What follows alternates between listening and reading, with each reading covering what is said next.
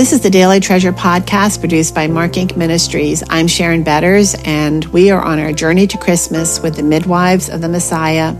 This week, Bathsheba has joined us, and though her story is dark, there are gifts that cannot be broken that Bathsheba's life offers to us as well. Today's devotional is called Beauty for Ashes, and today's treasure is Isaiah 61, verses 2 through 3.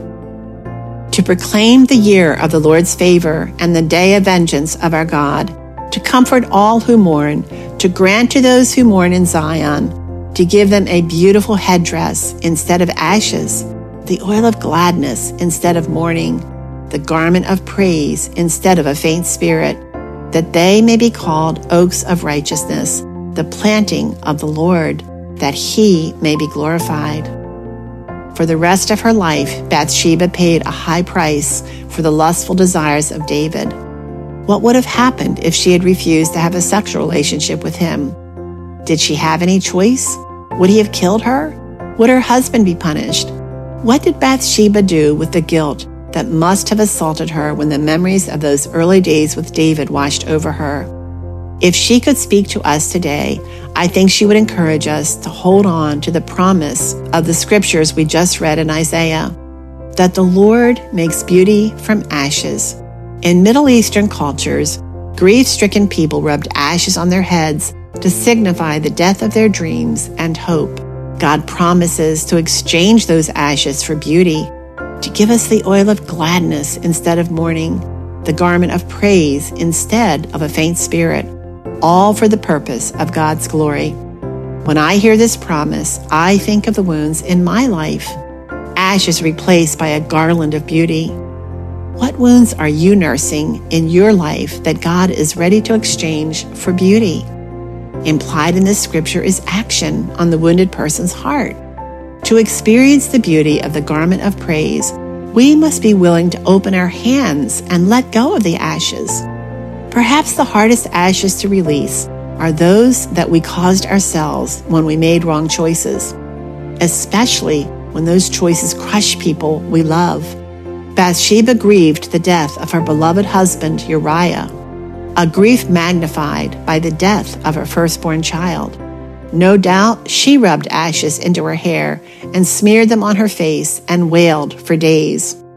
King David brought down those ashes of death and destruction on this woman, a sign of her godliness, as that when David saw her bathing, she was performing ritual purification after her menstrual period, perhaps in hopes and preparation for the return of her husband from battle.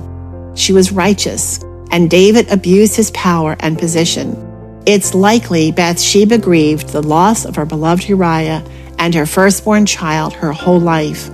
Just as Rahab is often called Rahab the harlot, Bathsheba is often called Bathsheba, the wife of Uriah, even in the genealogy of Jesus. Why is that? Perhaps part of David's repentance was to always recognize that he stole Bathsheba from her husband. Perhaps this was a way of demonstrating that Bathsheba was an unwilling partner to David's sin. Who helped Bathsheba work through her grief and wounds? We know that David felt compassion for her and comforted her. Did he tell her to let go of any guilt and put it on him? Or was she on her own, totally dependent on the Lord to guide her through this land of grief and regret? We don't know the answers, but what we do know is that Bathsheba raised a son who was a key link in the genealogy of the coming Messiah. This son, Solomon, would one day be known as the wisest man in the world. He wrote Proverbs, and it's not too far a stretch to believe Proverbs 31 is a description of his mother, Bathsheba. Solomon greatly respected his mother and declared his respect publicly, as we read in 1 Kings chapter 2, verse 19. Every woman who lives with a hard-hearted man or in a chaotic home should soak up great hope from her sister Bathsheba, who instilled in her son the fear of God in spite of his environment. Bathsheba lived with a man of war as her husband. She raised Solomon in an environment of sibling rivalry and strife. Remember what God told David what happened to his family as a result of his rejection of God's word?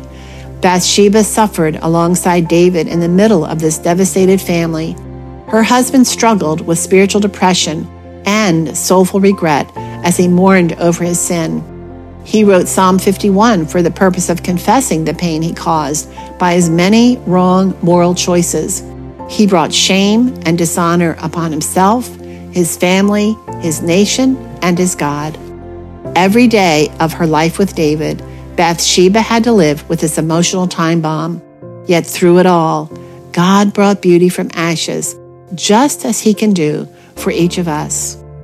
O Father of Abraham, Isaac, and Jacob, how grateful we are to see how you thwarted every effort of Satan to destroy your Son, our Messiah. Thank you for showing us that no matter how far we fall or how the choices of others hurt us, your plans for us will not be thwarted. You will exchange our ashes for beauty. You will give us a garment of praise in place of our faint spirit. Friends, thanks so much for joining us as we welcome Bathsheba on our journey to Christmas. We are just a few days away from celebrating the birth of our Savior, and it's our hope and prayer that these devotionals are helping turn your heart toward our Savior as we get closer and closer to celebrating his birth. As we come to the end of the year, it's our hope that you will prayerfully consider how you can help underwrite the cost of producing these resources that are focused on helping turn hearts toward Jesus. We have a generous supporter who has given a matching gift of $20,000, and that means that every dollar you give is going to be doubled. So you can go to helpandhopenow.org where you can safely give. And we are also going to give a copy of Treasures in Darkness free to a local funeral home for every gift that is given. So please prayerfully consider how you can help us reach this goal of $20,000 as we get toward the end of the year so that we can go into 2024 in a very strong place. I'm Sharon Betters. Thanks so much for joining us, and I look forward to being with you tomorrow.